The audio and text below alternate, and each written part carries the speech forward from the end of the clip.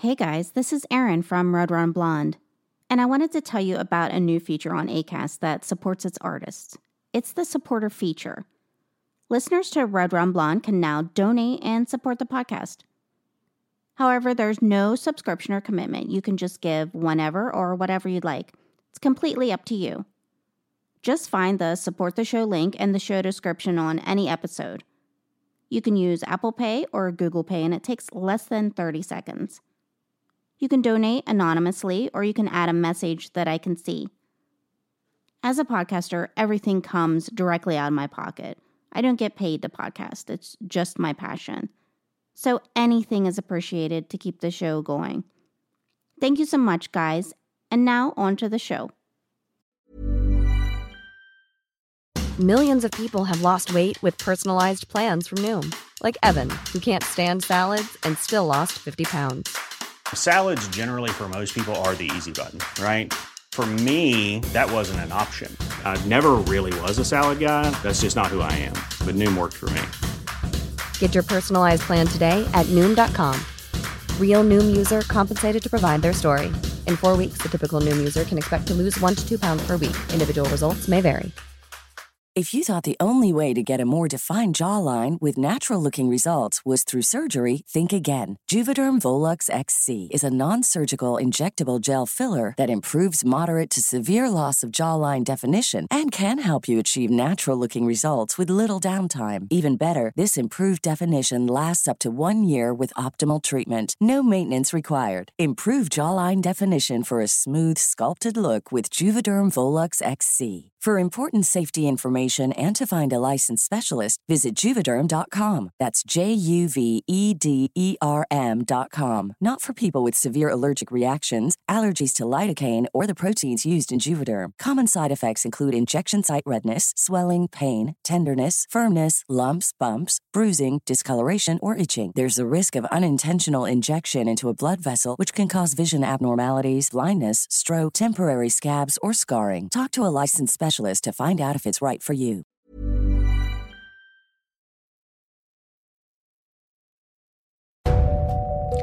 Hello and welcome to Red Run Blonde. This is a true crime podcast. Each week, I'll explore a case, the victims, the facts, and the mystery surrounding it. Some are solved, some remain unsolved. I'm your host, Erin Fleming.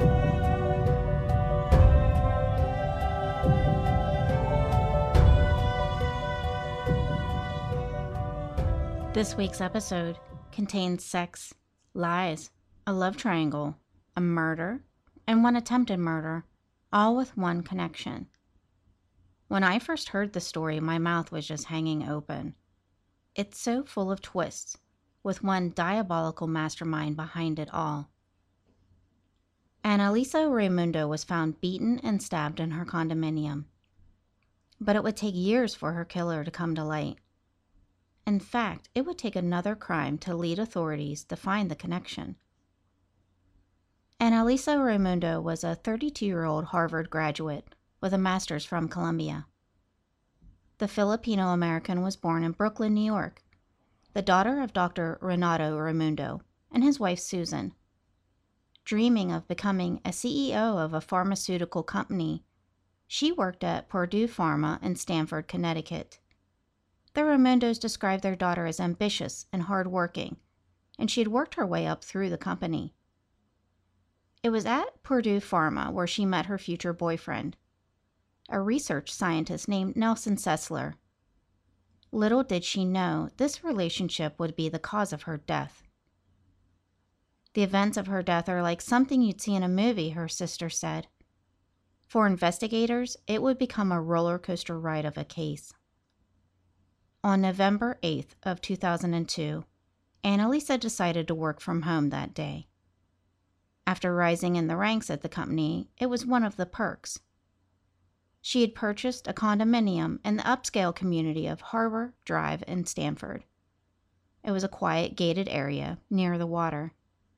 The 2-story condo was just the type of place one would enjoy as a reward for all the hard work. That day was typical in the complex. Most of its tenants were at work. and there was the usual hustle and bustle of landscapers and FedEx trucks coming and going. All was normal until dispatchers received a very odd 911 call. The woman on the other end of the line said, "I think a guy has attacked my neighbor."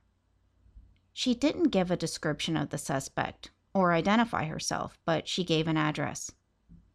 The responding officer on the scene, Greg Holt, was a 20-year veteran with several homicides under his belt. He said what he saw that day sticks with him.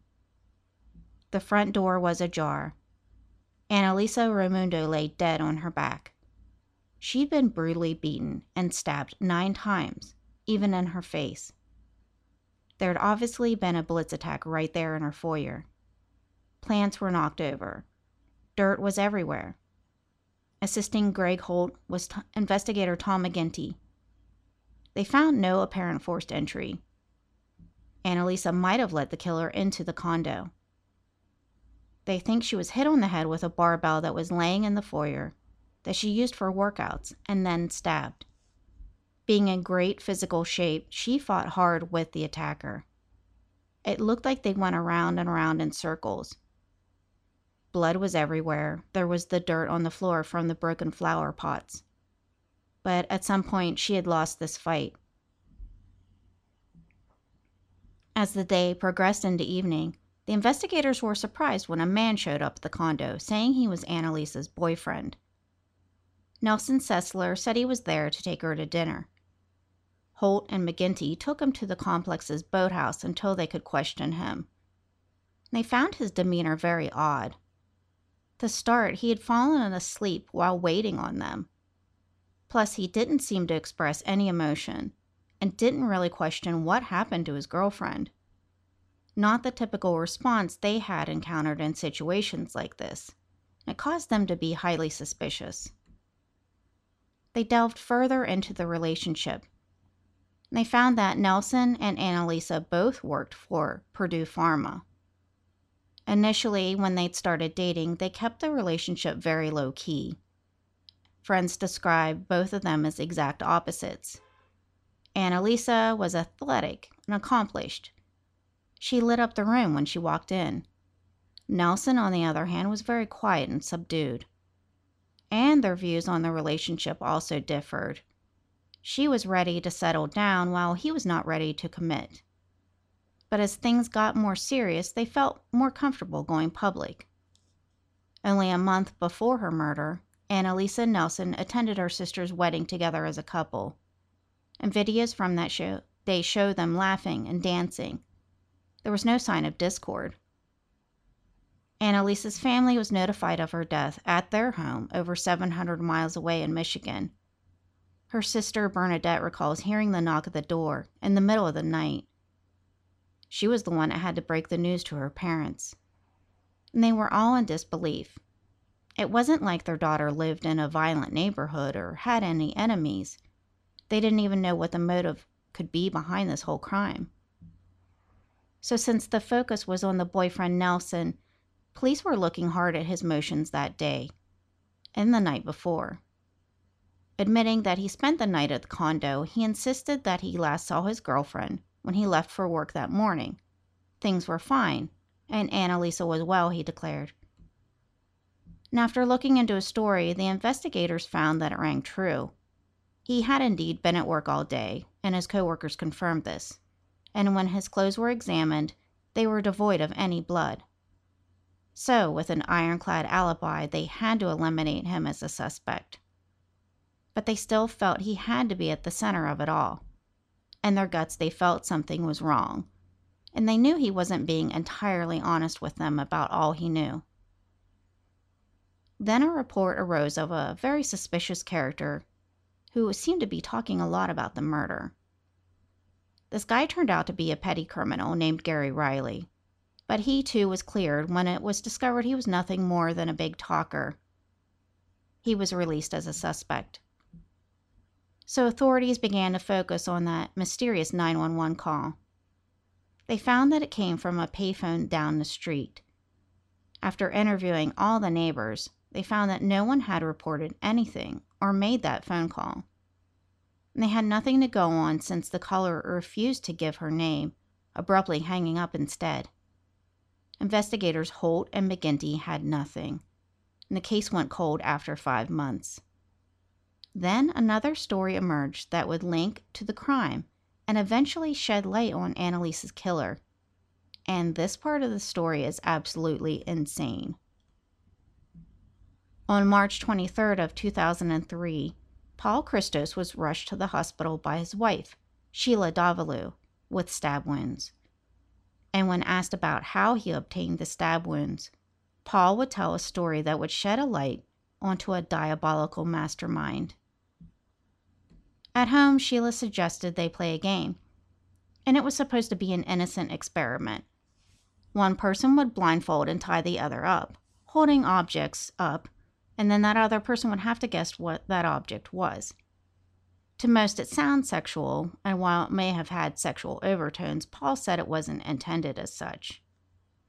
So first, he tied and blindfolded his wife, and he held several objects up to her like a camera, and then it was her turn. After a few objects, Paul said he felt a heavy thrust on his chest, and then another, and he heard Sheila cry, "Oh my God, you're bleeding." Paul had been stabbed twice, but he noticed the bleeding wasn't severe, and he felt more concerned with his wife at this point. He feared that she had a seizure or she fell, causing the knife to plunge into him, so he was thinking more of her than himself, and Sheila was in an absolute panic. Calmly, he urged her to just call 911. He watched her pace around the room while on the phone. "The line's busy, I can't get through," she insisted. He urged her to keep trying. Although his wounds weren't severe, he still needed treatment. Finally, he heard her speaking to someone saying, "Things just got out of hand, we were roughhousing." After some time, Paul was concerned when the ambulance didn't show up, so they would have to get to the hospital themselves. Now, most of us would hurry when getting a loved one to the hospital to get help, but not Sheila. Paul recalls she drove slowly the whole way, and when they got to Westchester County Hospital, rather than pull up to the emergency room entrance, she parked in an isolated part of the lot. Thinking this was very odd, he would soon be in for another surprise. As he lay on the back seat, Sheila opened the back door, lunged at him, and then stabbed him once in the chest. And this time she nicked his heart, causing real damage. Luckily, a passerby saw the attack, saving Paul's life. Paul now knew that the first wounds were not an accident. For whatever reason, his wife had just tried to kill him. So Sheila was taken into questioning despite trying to flee the scene. She appeared distraught, crying, saying that she loved her husband. Sticking with the story that it was a game that got out of hand, the authorities pushed more for clarification. Her cell phone had fallen out of the car and was found by police at the hospital. And when they searched her last calls, it was to someone named Nelson. So did that name sound familiar? And what's this connection? And is this the same Nelson? So sensing something was up, police that had questioned Sheila then contacted Stanford police. And they decided to question Nelson Sessler again.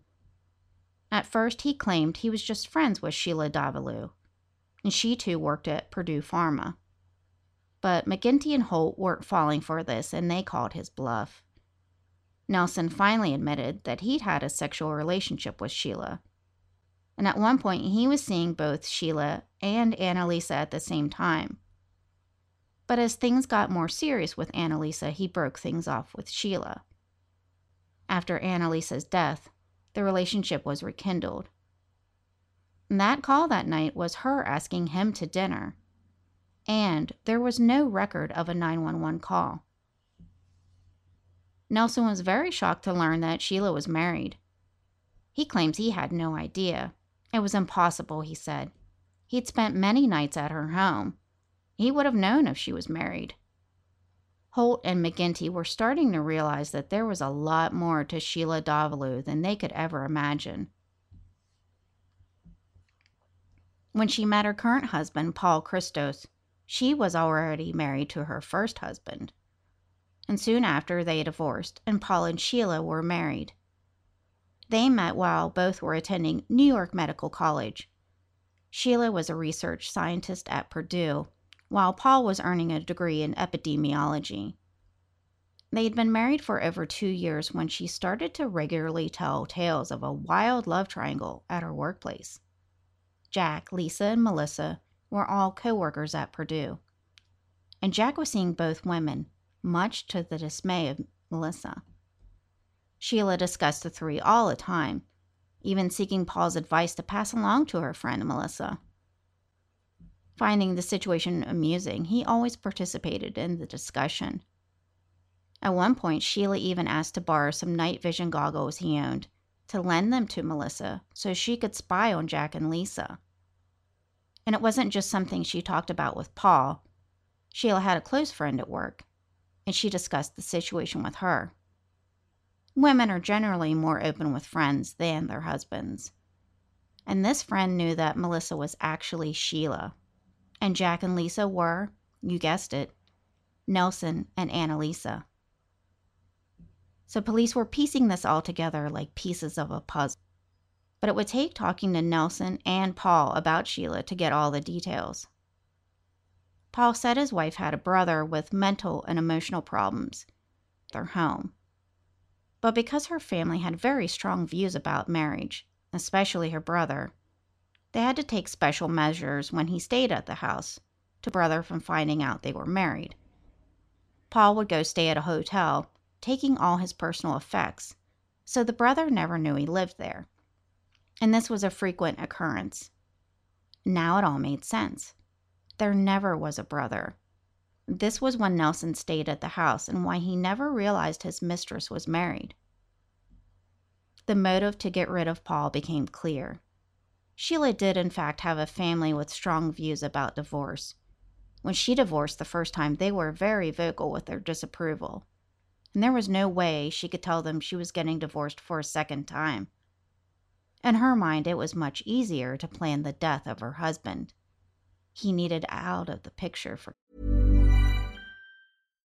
Millions of people have lost weight with personalized plans from Noom. Like Evan, who can't stand salads and still lost 50 pounds. Salads generally for most people are the easy button, right? For me, that wasn't an option. I never really was a salad guy. That's just not who I am. But Noom worked for me. Get your personalized plan today at Noom.com. Real Noom user compensated to provide their story. In 4 weeks, the typical Noom user can expect to lose 1 to 2 pounds per week. Individual results may vary. Hey, I'm Ryan Reynolds. At Mint Mobile, we like to do the opposite of what Big Wireless does. They charge you a lot. We charge you a little. So naturally, when they announced they'd be raising their prices due to inflation, we decided to deflate our prices due to not hating you. That's right. We're cutting the price of Mint Unlimited from $30 a month to just $15 a month. Give it a try at mintmobile.com/switch. $45 up front for 3 months plus taxes and fees. Promo rate for new customers for limited time. Unlimited more than 40 gigabytes per month. Slows full terms at mintmobile.com. Good. Instead of calling 911, Nelson was called by Sheila to arrange dinner plans. She claimed to the police that she'd been canceling dinner plans with him because Paul was hurt. But no one was buying her story. She was arrested and charged with first-degree murder. Nelson wondered if she could have had anything to do with the death of Annalisa. Police were wondering the same thing, and Sheila became suspect number 1. At this point, everything against her was circumstantial evidence, all except for a small drop of blood found on the bathroom sink handle at the condo. The killer had washed their hands after killing Annalisa, and previously police had been unable to link the DNA to anyone. When they compared it to Sheila's, they got a match. McGinty called his partner saying, "We've got her." Sheila was already serving a sentence of 25 years for the attempted murder of Paul Christos in a New York prison. 8 years later, in 2012, she stood trial for the 2002 murder of Annalisa Raymundo. The prosecution had the DNA, the fact that she'd left the office that day at work, and evidence from a search warrant. At her home, they found 2 stun guns and a lockpick set. In a surprise move, Sheila chose to represent herself in court. Her defense style was very steady, polite, and professional. The opposite of the picture the prosecution was painting, that of a conniving, manipulative, obsessive woman capable of murder. The trial lasted 2.5 weeks and was anything but boring. First up to testify was Nelson Sessler. His demeanor was very low-key. When police had first questioned him, they took him to be unemotional. But this was simply his personality. His friends and coworkers described him as laid-back, even possibly too laid-back. It led many to the misconception of not caring. And this is kind of how he appeared on the stand. Nelson was simply unaware of how obsessed Sheila had become with him. While he viewed the relationship as purely sexual, she viewed it as something more. And she went to very great lengths to situate herself in his life. Like the time he flew to Las Vegas. While he was at the airport, who should he run into but Sheila? And by coincidence, she sat right beside him on the flight. But it wasn't coincidence. She had hacked into his voicemail and knew he had planned the trip. Nelson also testified for the prosecution about how she used his grief to work her way back into his life after he'd broken things off with her. And while everyone else at work was hesitant to mention anything about the death to him, Sheila was the one who provided a shoulder to cry on. The most bizarre part of Sheila representing herself was when she cross-examined those closest to her.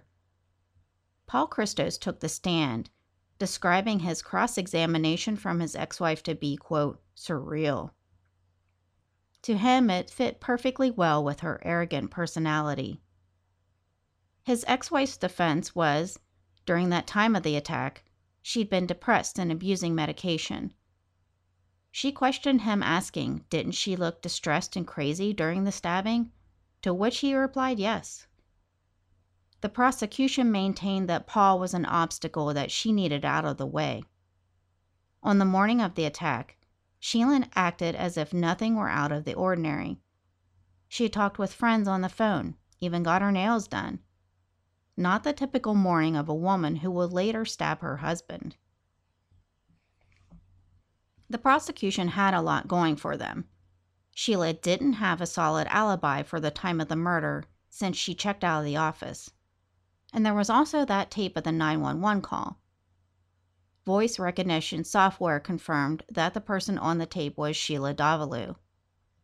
A coworker at Purdue testified that the weeks after the murder, she noticed a bad cut on Sheila's hand. Sheila just brushed it off, saying she cut it on a dog food can. But she also countered all the prosecution's points. Her being out of the office, she said, was not out of the ordinary. There were numerous accounts of her being out of the office for hours before the murder occurred. Brought to the stand by her was Gary Riley, the petty criminal police had previously investigated. And he told her about how he'd seen a man and a woman arguing at the condominium that day. So she actually made valid points when she argued that the phone call evidence wasn't solid. Despite the software recognizing her voice, several of those close to her couldn't honestly say whether it was her or not. Even her ex-husband Paul couldn't say. There was the lack of DNA. The prosecution didn't have hair or fiber evidence. Yes, they had the blood drop from the bathroom and the DNA to match, but a blood drop doesn't say that she was there that day. And when it came to Nelson, she threw him under the bus and insinuated that he might be the killer. He later had to admit to her that he lied to the police. However, he lied about the relationship to protect her from going through the same thing that he had just been through with them. Sheila pointed out that he had a swollen red knuckle at the time of the murder and scratches on his back. She dismissed the notion that she was an obsessed woman who knocked off her rival. Nelson was just, quote, a summer fling. However, this defense fell flat. After the second day, the jury came back with a guilty of first-degree murder. Annalisa's parents spoke at the sentencing hearing, and when it was Sheila's turn to speak, she acted more like it was an acceptance speech than a sentencing hearing, thanking everyone from the jailers to the defense attorney who helped her during the trial. She then went on to say that she hoped the punishment given to her would bring the Raymundos some kind of closure. She would never accept responsibility for Annalisa's death, but made it seem like she was willing to be a martyr to make the Raymundos feel better. The judge wasn't moved by her speech. He sentenced her to 50 years, and that would be served after her 25-year sentence of attempted murder in New York.